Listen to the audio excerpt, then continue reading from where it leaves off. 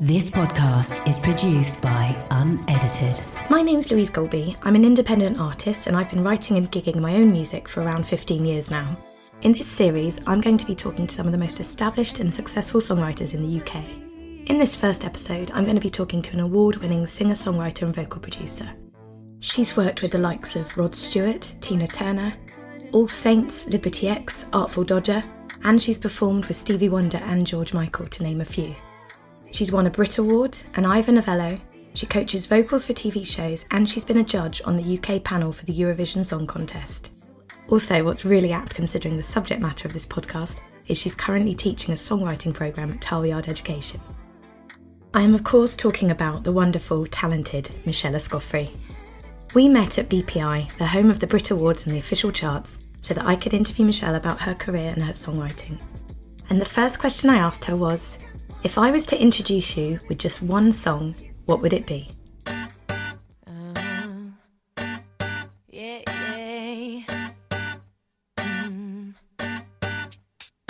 Sexy, everything about you so sexy.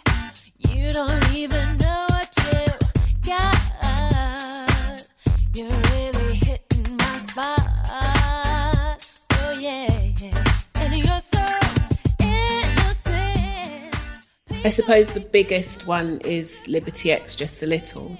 But I think the one for me that kind of turned the corner in terms of, oh, I can write commercial songs would have been I Want to Be Your Lady, Hinder Hicks. Oh, yeah. So I think that was my first top 20 hit. So for me, it's like, wow, oh my God, I'm in the charts. Why? And then did that lead to other stuff then? It led to a lot of other stuff. But before that, there was a boy group at the time called Rhythm and Bass. I don't know if you remember them, but two of the members, well, actually, it's all of the members historically, because John Hammond Hagen and George Hammond Hagen wrote Just a Little with me. So we're going back. This is like mid-90s, maybe 94, maybe 93. And I wrote a song for them called Blame It on the Rain. Ali Tennant was in that group. And so was Wayne Hector, who's one of, the premier UK songwriters ever. So there's a lot of history that runs through the threads, I guess. And I really looked up to those guys. And it was crazy because I used to do their vocal warm-ups when they were ready to go and do live stuff. And I'm, at that time, I was a kid. And it was like, what do you know? And it's like, what do you know? And end up writing a song with them. And it was, it's been great. Back to the Liberty X. Yeah. You said something that it was for somebody else before it went to... So we wrote it to brief. We wrote that song in mind for Tom Jones. Yeah. And it was this idea of an older man looking at a younger woman saying, you don't even realise what you have. Like, you don't even need to do much, just a little bit more. That's it. And you're there. Do you know what I mean? Right. So that was kind of the story behind the song, behind the lyrical content of the song. And then it was put on hold for Anastasia. And then we were, at the time, Liberty X's A&R was Malcolm Dunbar. I think they were signed to V2. And he called us up, it was just before Christmas, and wanted to put the song on hold for Liberty X. And we were all a bit like, and the agreement that we struck up was it needed to be released in the first quarter. It needed to be an A-side priority release, and we needed to produce it. Right. So I was heavily pregnant at the time. I think I had my baby 14th of January. 5 days later, they were in my front room auditioning the song. 5 days after that, we were in the studio recording, and we recorded them, and weeks later it was number one, midweek. Because I think I remember when it came out, wasn't it like a comeback single for them? Because they'd had like something Kind out. of, yeah. And they were obviously in competition with the other ASA. band. Yeah. But then they got that, they did that, and it was like, I always preferred them anyway. Battle of the bands. So how did you get in songwriting? Where did your journey begin as a writer, or what was the Yeah. first song you wrote or you remember writing? I got into songwriting through my sister Sandra Escoffery, who she was the principal writer for the Escofferys. She literally wrote everything. And my other two sisters were away. She was at the end. We were at the end of the album. She was tired. And literally, she locked me in her bedroom, literally. She kind of lured me, and she had a really good way of getting people, you know, to trust her or lure you into situations. She'd come into my room, sit down. And then she locked the door. And I was like, what are you doing? She's like, right, well, you're going to help me to finish this song because I'm stuck and I need help. And I'm like, I don't write songs. She's like, well, you're going to write today. And I'm like, oh my God. And about 5 hours later, we came out with 2 songs. Oh, wow. And they both made the album. And I was like, oh, that wasn't so hard. And so I started trying to write other songs. And I was really lucky because we were surrounded by, you know, producers and musicians. And I was a real pest. So at that time, I would get, what was his name? Marcus Johnson, who was a producer in the Ethnic Boys. And they did most of the record for the Escoffery's album. So he'd send me songs, or I'd write stuff and say, oh, what do you think? Yeah, this is good, but you need to, you know, work more on this. And that's kind of how I cut my teeth, and just being annoying teenager going, let me do it. I want to write. Can I do it? So how old were you then when you About wrote those 16. first songs? Wow. Yeah. Yeah, so I left school, went to college, tried to do my A-levels, but we were recording the album. So I was literally going to college, going to the studio at night till whatever time, then trying to go back to college. So my education suffered, but... Look at you now. Exactly. We've already actually talked about Just a Little. You won a Brit Award for it in 2003. Yeah. So was it best song that year, or best single, sorry? I can't remember, to be honest. What I do remember is that they won a Brit Award, and I was like, what's that all about? Because at that time, writers didn't get awards for what they wrote. The artists would get the award. But in 2003, I won an Ivor Novello Award. Yes, and that was the most performed work of the year, which was a huge surprise for us because we were in the same category as Kylie Minogue. And we were like, there's no way we're going to win. So I got tipsy. It was a champagne breakfast. I got tipsy, sitting at the table like, this is all right, isn't it? And literally, when they called us, it was like, Escoffery and Hammond Hagen. And I'm sitting there, da, da, da, da, da. And I think it was Guy Moot that said to me, get up, that's you. And I was like, oh my God. And it was like across the room. All I was thinking of is how am I going to negotiate getting from here to the stage in one piece. But it was an amazing moment, yeah. So it's as in performance on radio? On radio, so it basically is the most played song for that year. That's great. Yeah. So and obviously it went to number 1. It went to number 1, straight in. Yeah. Oh, right, straight in. Yeah, even better. So the midweek was number 1. Yeah. So we were kind of tentative. Is it going to stay there? Is it not going to stay there? But it stayed. It stayed at number 1. And then it was also in the top 100 songs of the century. Yeah. By PRS. Yeah. Amazing. Yeah, that's a bit crazy. The century. I know, it's mad. What are you most proud of as a songwriter, personally? That you feel like this is a song that I'm proud of writing? That's hard as well. I mean, it could be a commercial song. It could be one that you think. You can have a think about it if you want. Yeah, can I think about that and come back to you? There's different songs for different seasons in your life. And I think there's songs that I'm really proud of, and then there's songs that you sometimes forget about.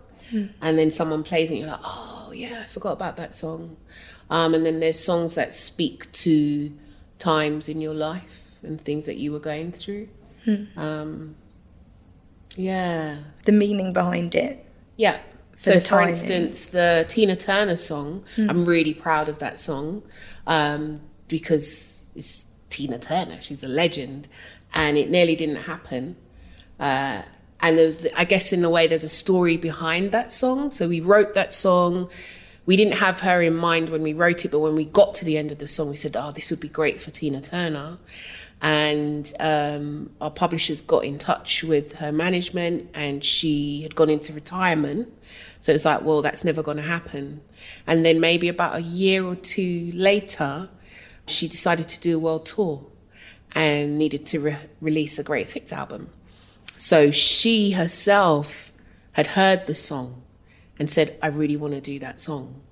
So it was just mind-blowing. It's like, wow, Tina Turner wants to perform one of my songs. And I guess as well, if it was Greatest Hits, you'd think it wouldn't include a new song. Has to include 2 new songs. Oh, I see. Yeah. Every Greatest Hits album has to have 2 new songs on it. Right. So, yeah, out of all the songs in the world, yeah, she decided to choose this one, and my BVs are on it. So that was like amazing. It was just, it was an amazing moment, really, really proud. And because of her journey and her story and her legacy, it meant a whole lot to me. Of course. It really did. Wow. Yeah, I loved that. Oh, amazing. And she did it in like one take or something. Really? Yeah. Were you in the studio when she recorded I didn't it? make it. By the time I got there, she'd left because she did it in one take. Literally. Oh, no. Had you met her before? No. But she'd already gone when you'd got to the studio? Yeah. So I just laid my tracks down and that was it. Oh. Yeah. Amazing.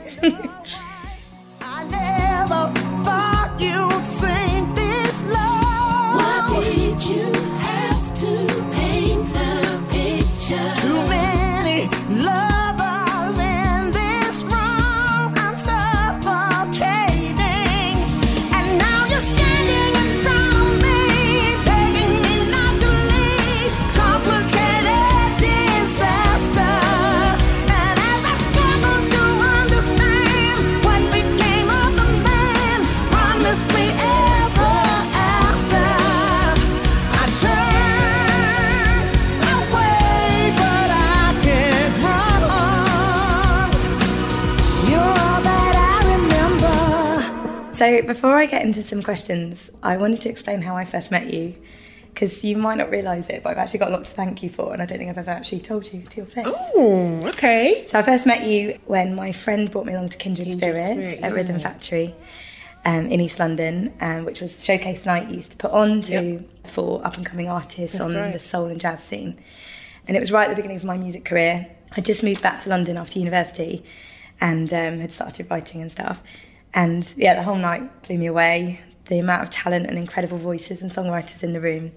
And that night introduced me to Vula, Charlene Hector, Natalie Williams, Nate James, Talia, Wow. and of course yourself.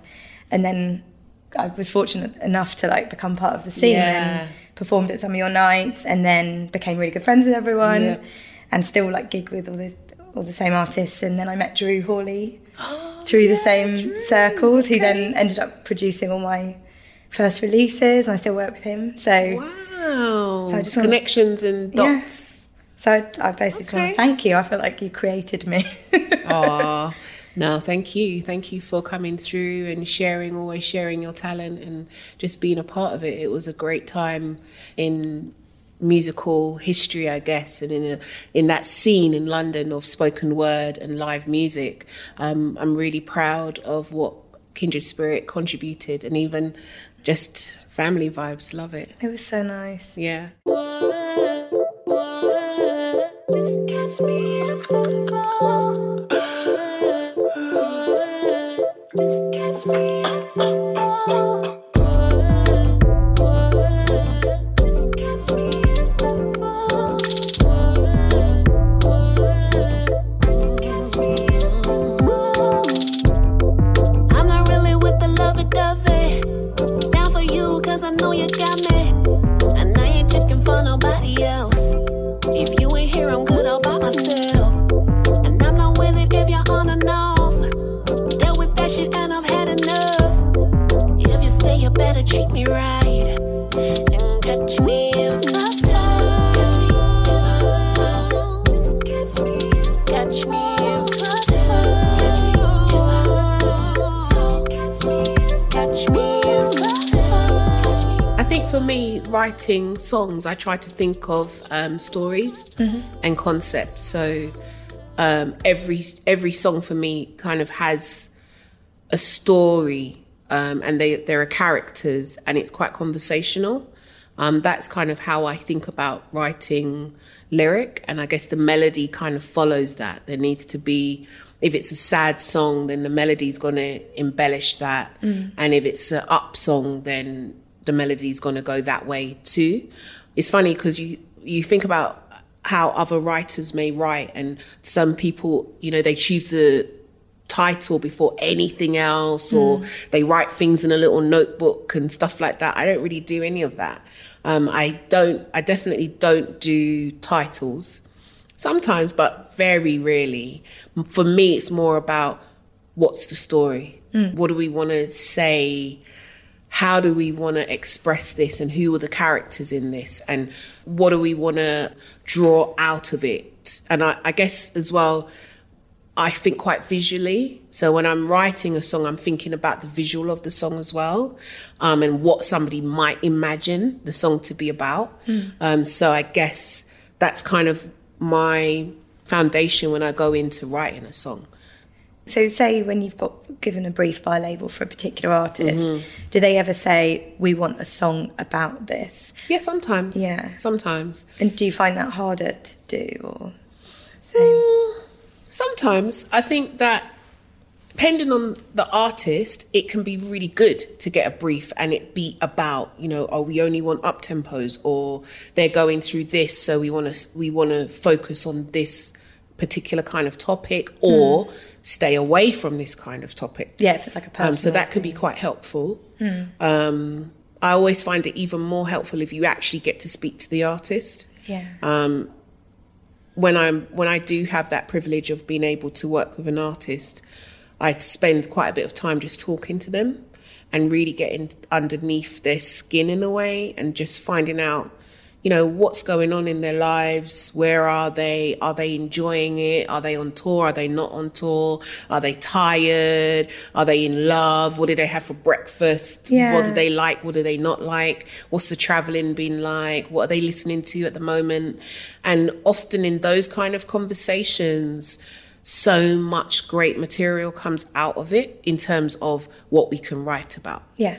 And then it just seems more genuine, believable, the artist saying the lyrics, if it's absolutely spurred from actual things you know about them. Absolutely. They're more invested. Have you ever been put with a co-writer that you just haven't been able to write a song? Because it's hard, isn't it, being creative? Absolutely. So when I first started writing, I guess doing songs to brief and lots of different co-write sessions, sometimes they'd be like, oh, you're going to be in the studio for 4 days with this person. And sometimes it doesn't work. Sometimes you just don't gel with them.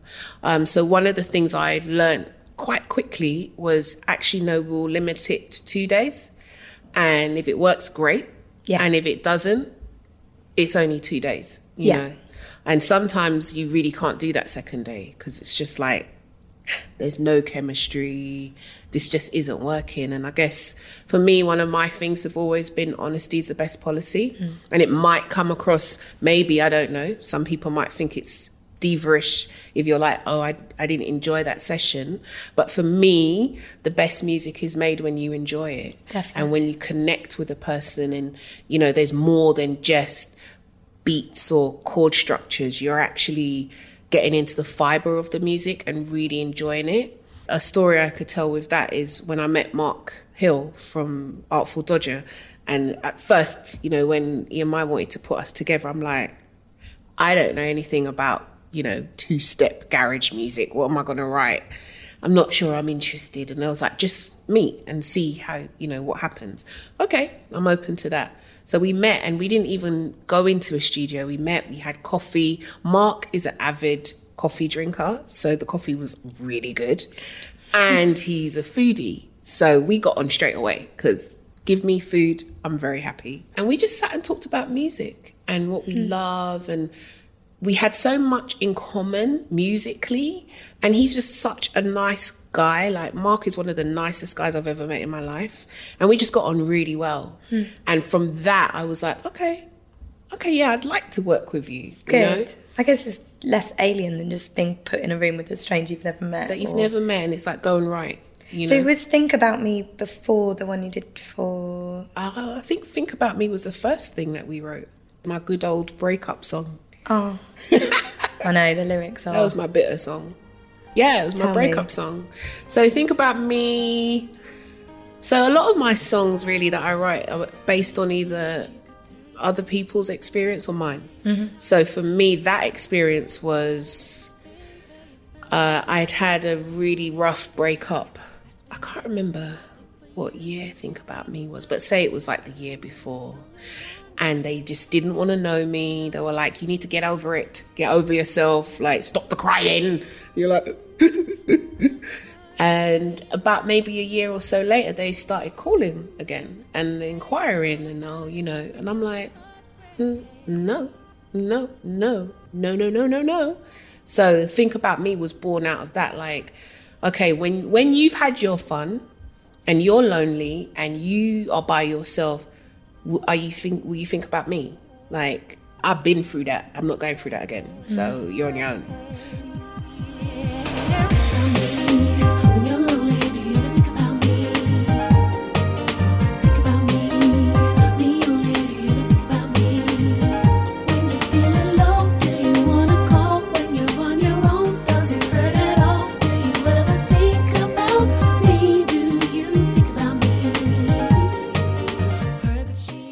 Think About Me was definitely born out of that angst out of heartbreak, real heartbreak, and I think there's a line in there that says something about when young hearts break, because it was like my first real heartbreak. Like, it changes your life and how you see relationships, and all of a sudden it's like, oh yeah, you got to grow up, and what do you do with this pain? And yeah, there were so many layers to that song.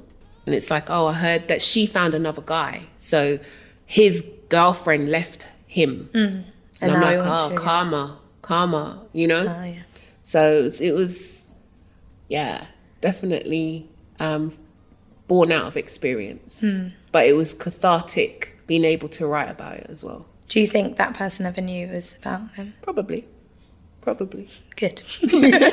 I have actually sung that song many times at covers gigs. Yeah, it sounds really good slow with the piano. Yes, it does. Because it's really bluesy. Nice. I find it really bluesy, and you can change up like the rhythm of it. I'd love to hear that. And then you wrote the one that Melanie, All Saints Melanie, isn't it? Yeah. Melanie Blatt. Yes. Yeah, that's a great song. I think before Melanie sang it, a lady an artist called Nicole Russo.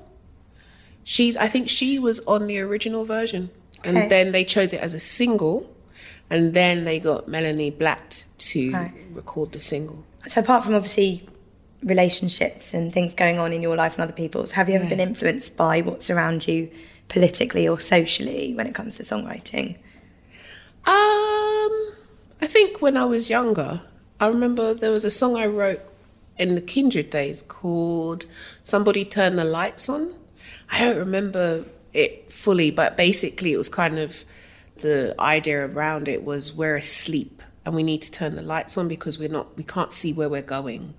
And we're kind of on this treadmill of getting up and going to work and, fitting into this idea of just chugging along. And actually that's not what we're here for. Somebody needs to turn the lights on. And I used to love that song. Love that song.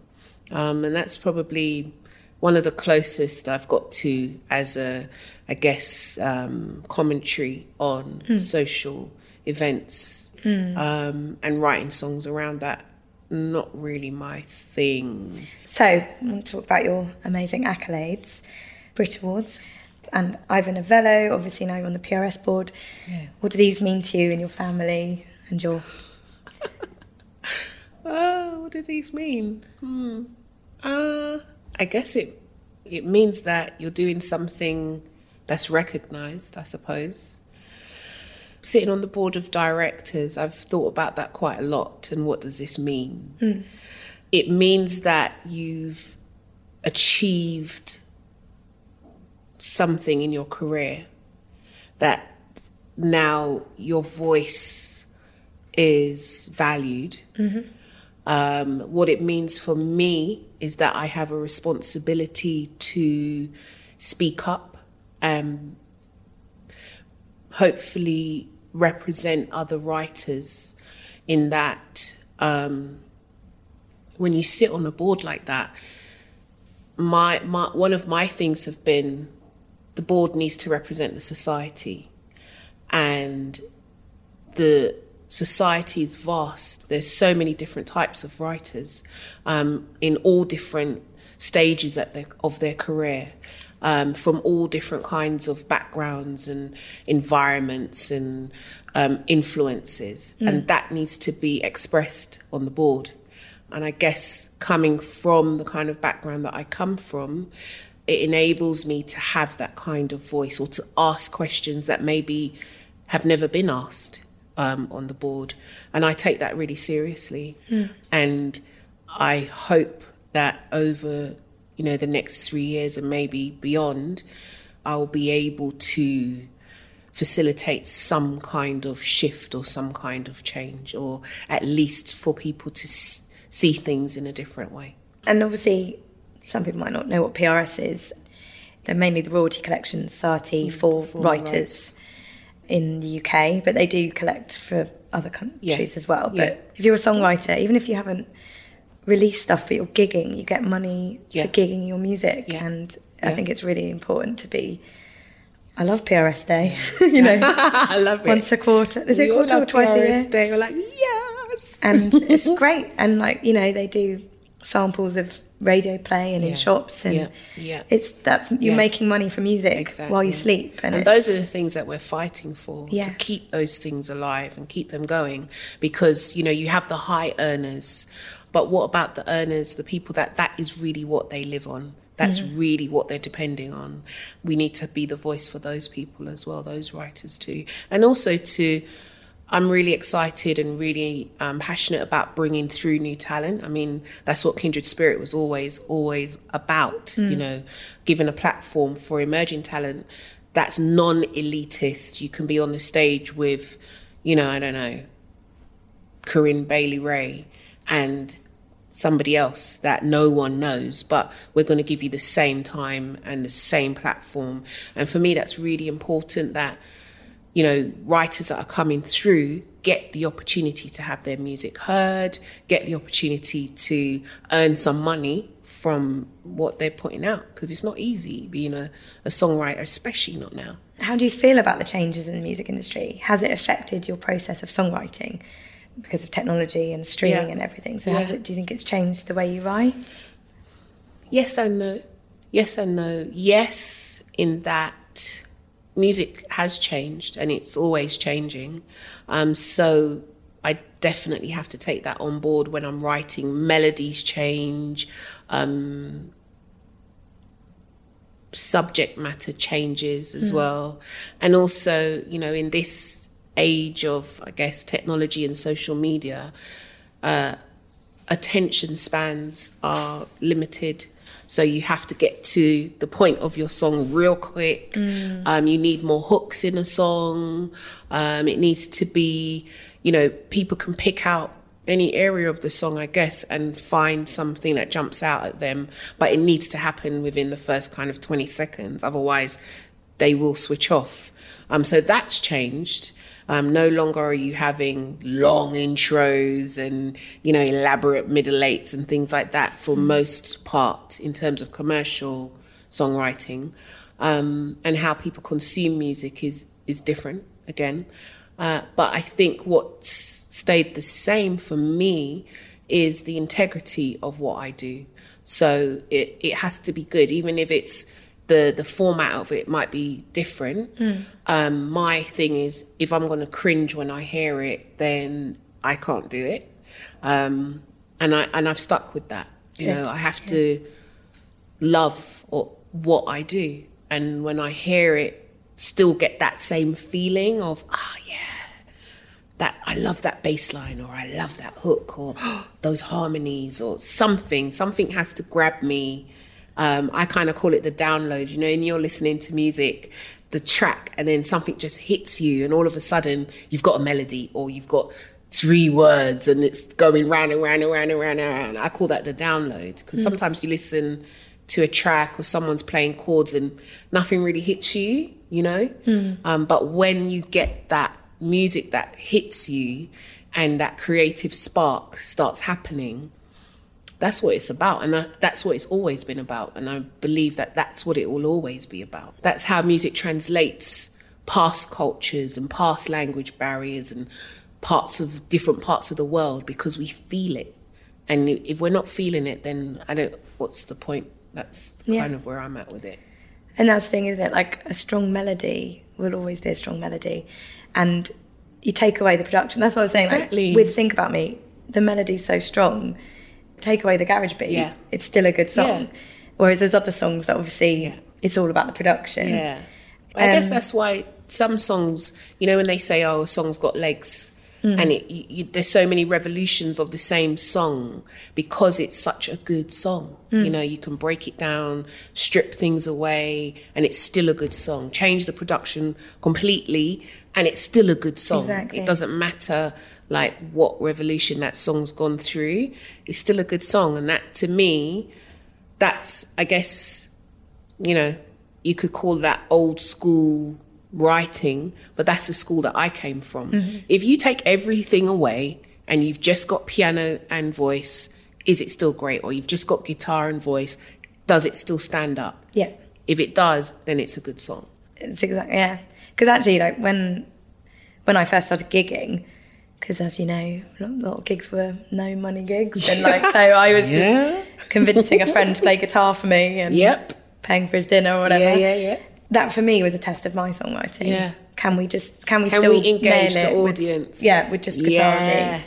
Absolutely. Even when I was then doing studio versions with Drew and whoever. So obviously as well, like, vernacular and vocab changes, doesn't it? So do you find yourself having to like put in different phrases that might be said by younger people now? Well, I'm really fortunate that I've got a young person living in my house. Oh, yes. So my daughter's nearly 18. So she's now become she's like the A&R of the house. If we can get it past her, then we know we're onto something, you know. And we'll say something, she'll like, no, but we wouldn't say it like that. And I'm like, okay, so what would you say? So it's been really interesting. That's great. And then there's some songs you write and she's like, oh, no, I don't like that. Or I like that part of it. But then there's other songs and you're like, oh, she hasn't said anything. Oh, she's nodding her head. Oh. And then a couple of days later, she might come back and go, you know that song? Yeah, I put that on my playlist. I'm like, yes. Yes, we got her. Brilliant. So, yeah, she's been a meter for us of what works and, you know, what we need to tweak. When you say us, do you still write with the same? Oh no, my husband is a producer as well, and he's a mix engineer. So we have our own mini label now called 528 Music Global, and we've been writing. We put out an EP last year. We're just about to put another one out. So yeah, music fills my house right now. One interesting thing about recording this podcast at the BPI office is it's actually also where the official charts company are based. And when Michelle's single, Liberty X single, got to number 1, at the time they weren't giving out actual number 1 awards. So it was great because we went in, I introduced her to the official charts team, and she got a picture holding a number 1 award for the single. And it was just a really lovely moment for her and us. So that was just great. Actually, regarding albums, when we were talking about technology and how people listen to music, people obviously don't necessarily listen to a whole album anymore. No. So in a way, it makes album tracks even more important because you don't want people skipping them. You want... no fillers. Exactly. No fillers. And also it's that kind of single mindset. Mm-hmm. So every song could potentially be a single. And also with an album, obviously, if people don't listen, people might have it on shuffle, so they're not listening to it. Because, I mean, I know I spent so long trying to work out what order to put the album, but does it even matter? But it matters to you. It does matter. And if someone was to listen to it then it matters. Order, then it matters. Yeah. But, yeah, it's almost like... But in a way, sometimes it takes the pressure off of you as well, because you know that, you know, a listener might not listen to the whole album. They'll pick out their favourite tracks. And then that also gives you, you're able to kind of figure out the temperature of your work and what you're doing and what people are kind of really attracted to and what they're not. Yeah, that's a good point, actually. So I kind of look at it like that as well. Like, okay, people are really feeling that track, cool. So we can write more stuff on that level. Or sometimes you get a surprise and the track that you thought, we'll put it on anyway. And then people are loving it and you're thinking, really? Oh, okay. There you go. You know? What do you think you've learnt on your songwriting journey? Wow, that's a big question. That was a big question. That was an added one. It's written by hand. Ooh, what have I learnt on my songwriting journey? God, so many things. I think maybe the biggest thing I've learnt is integrity. You know, stay true to who you are. People are always going to have something to say. People are always going to want to change what you do. What I've learned is that when you believe in what you do and your ability and maybe even the style of what you do, 9 times out of 10, that's what you should be doing. And most people don't know what they like until they hear it. And sometimes you're ahead of the curve and you just have to keep going, you know. Sometimes you write things and people are like, I don't get it. And then 2 years later, they get it. You're ahead of the curve. But it doesn't mean that what you wrote wasn't good. It was still good. Just people needed to catch up with you. Yeah. So I think that's been one of the biggest things that I've learned, that just because it's a no now, it doesn't mean it's always going to be a no. And it doesn't mean that what you've written doesn't have value. It does have value. And 9 times out of 10, the first idea is the best idea. Do you ever feel nervous playing a song idea for the first time in front of somebody? Or have you got to a point now that you're like, no, this is good, I know it's good? Do you know what I mean? Yeah, I do know what you mean. Because I get so nervous. I do sometimes get nervous.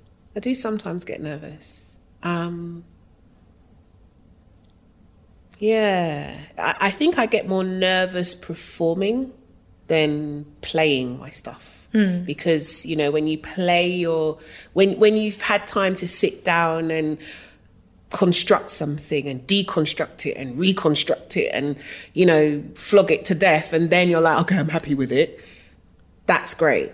But when you go and do it live, it's the one time, you know, you might have a crack in your voice, or you're nervous and your throat's dry and things don't come out the way you want it. So I think I get more nervous performing it. Yeah. Because I'm like, I can't control this environment, you know. I can control in the studio. I'm like, oh no, make me a bit drier, or give me a little bit more verb, or whatever, turn the delays down, or whatever it is, I can control that.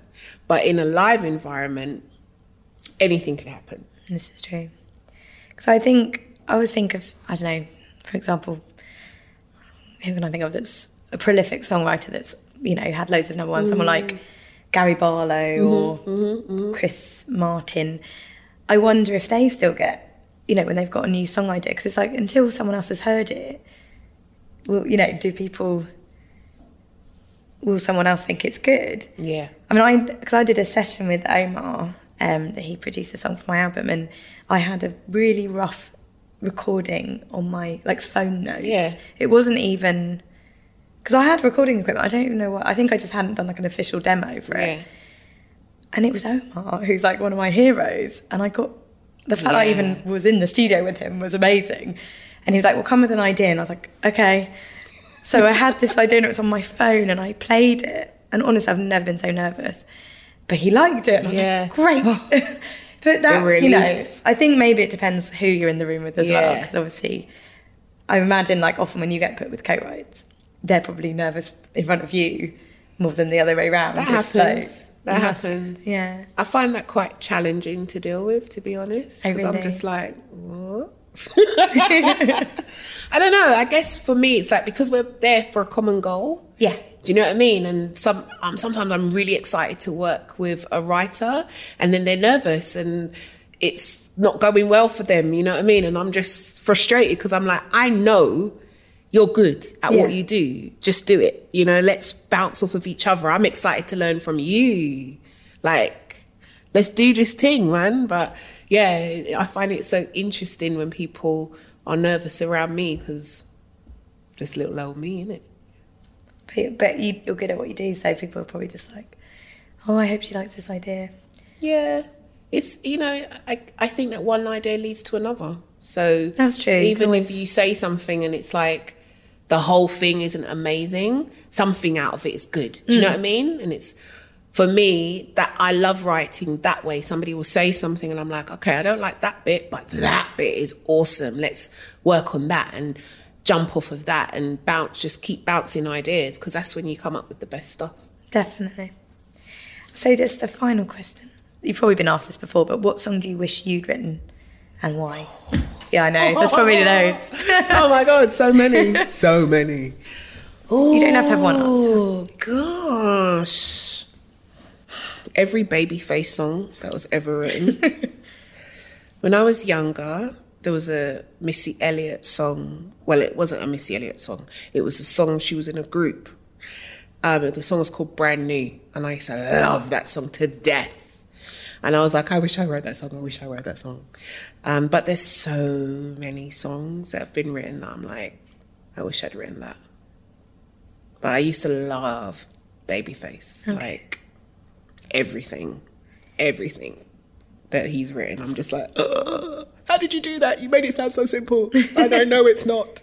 Yeah. I always think, obviously, ABBA, for example, at the time everyone thought they were cheesy, but they had this amazing gift of writing something really complicated musically, but it still was catchy. Simple. Yeah. You know, I just find that amazing. Yeah. You know, like that's a skill, isn't it? Yep. That it's clever. It's not just 4 chords over and over again. It's clever writing, but it's still catchy and then becomes a massive hit. Yeah. Yeah. Yeah. Admire that. Yeah, it's an art to it. Definitely. There is an art to it, but I think that's why I find it so interesting teaching songwriting, because for me, either you have it or you don't. I think that you can teach rudiments, you know, but that gift is something that you either have or you don't have it. And once you have it, then you can embellish it and you can hone your craft. But I find it sometimes almost comical thinking about teaching something that's I regard as a gift. Yeah. It's kind of like, I'm going to teach you. I don't even know how to write a song. Okay, let's do it, you know? And one of the things I always say to my students is just do it. You know, the more you write is the better you'll get at it. And no one, you know, maybe Stevie Wonder, maybe, but I don't think anybody wakes up and is a great songwriter. It's something that you develop and you hone and you work at and you keep working at, and eventually it comes. And I think the best songwriters don't think that they're great songwriters. You still are working on it. Definitely, yeah. If you'd like to know more about Michelle, please visit her website, michelleescoffery.com, and you can listen to some of the songs that she's written on my special Spotify playlist. If you'd like to know more about me, you can go to my website, louisegolby.com, and you can follow my artist page on Spotify as well and listen to some of my music. Thank you so much for listening. I hope you've enjoyed it. This podcast is produced by Unedited.